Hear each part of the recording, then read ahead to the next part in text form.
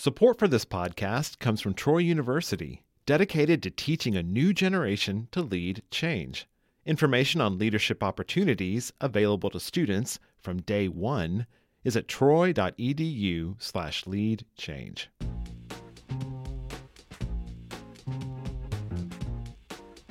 From Troy Public Radio, this is The Exchange from In Focus, and I'm Carolyn Hutcheson.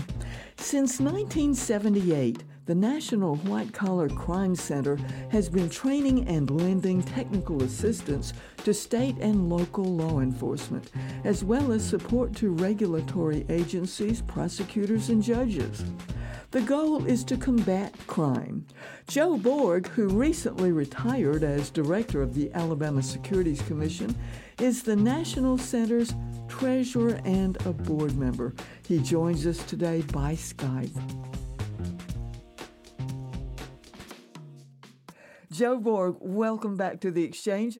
Carolyn, it's always a pleasure to be on the show with you, and thank you for having me. I know you are retired as director of the Alabama Securities Commission, but you continue to serve the public in various capacities, one of which is treasurer and board member of the National White Collar Crime Center.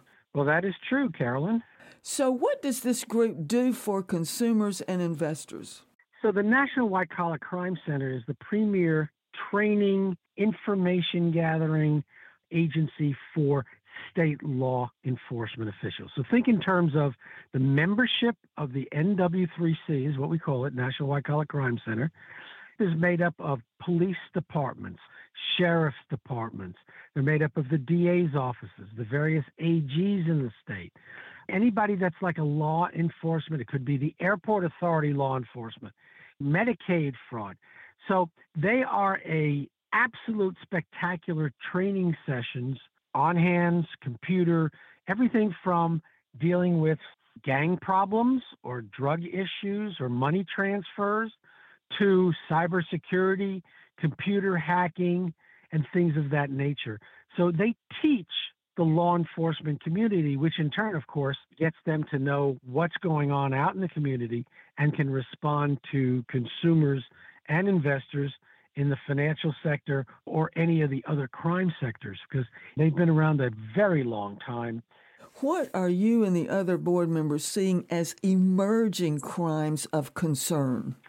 Well, certainly emerging crimes of concern include everything in the technology space, the cybersecurity space, things that would affect folks that come across your laptops and computers, the hacking and the romantic scams. But it goes into the technical aspects of what law enforcement can do to track and prevent and educate the public as to what's out there and give the tools to law enforcement so they can put a stop to some of this that goes on, because there are millions of dollars that are lost, people's life savings that are lost when these kind of criminals come across through the wires, to your cell phone, through your computer. There's a lot of training that goes on for police departments and law enforcement authorities on things like gang activities, money laundering, drug running, arms dealers.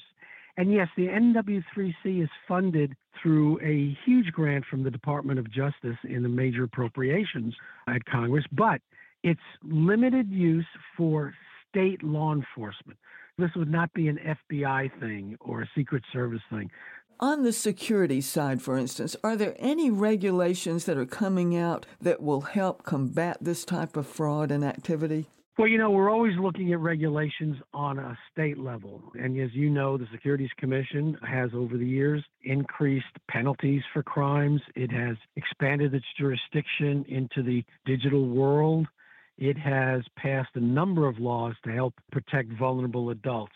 On a national level, even some of Alabama's laws, like our Vulnerable Adults Protection Act, is now a national law. So we've seen that progression. Carolyn, there's an old saying that the states are laboratories of innovation. Things start at the state level and then percolate up, and they're developed here on a local level and go national. So we think on the congressional side, We do see a lot of things percolating up with regard to cybersecurity and cryptocurrencies and protections that might come on out down the road. So I think as this entire technological space develops, we'll see more and more on a national scale.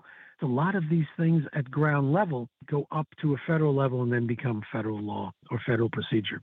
Well, now that you mentioned the Vulnerable Adults Protection Act, I recall that Alabama and the ASC led the way in that. Can you explain that act and how it does help older adults? Well, sure. There's a couple of pieces to it. We've actually passed several statutes, but the one you're talking about is something we passed way back in 2016.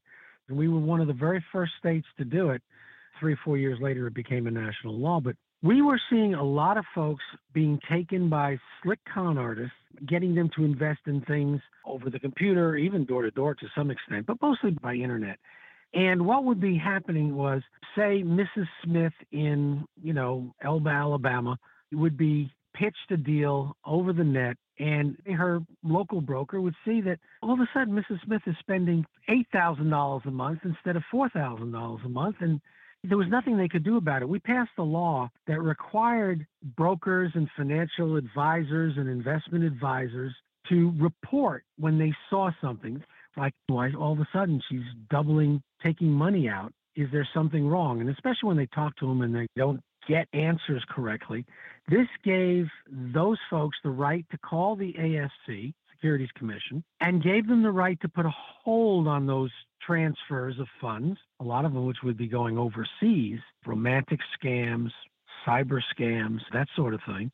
What the law did was it mandated that those would be reported to the Securities Commission and Human Resources, or DPS. Then we would be able to take some action. In return for that, the investment advisors, the financial planners, the stockbrokers would be protected from privacy concerns. They wouldn't be breaching any privacy. Now, that has turned out to be very, very successful. I bet you the commission gets a couple of dozen a month reports. And the whole purpose is to get to a Mrs. Smith or somebody and say, you're being scammed. This money you're spending is going to not what you think it's for, or it's a phony investment. And by cutting off that money flow, we can protect those assets.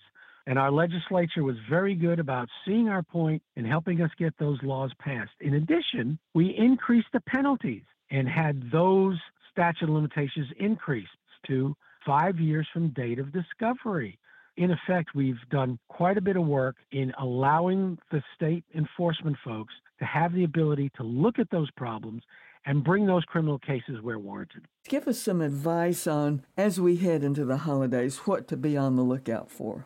The holiday season, we can always predict what we're going to see. Charitable giving scams, always be sure you know who you're dealing with. And just because they call you on the phone or send you something in the mail or send you something by internet, do some homework. It's your money. You want it to go to the right place.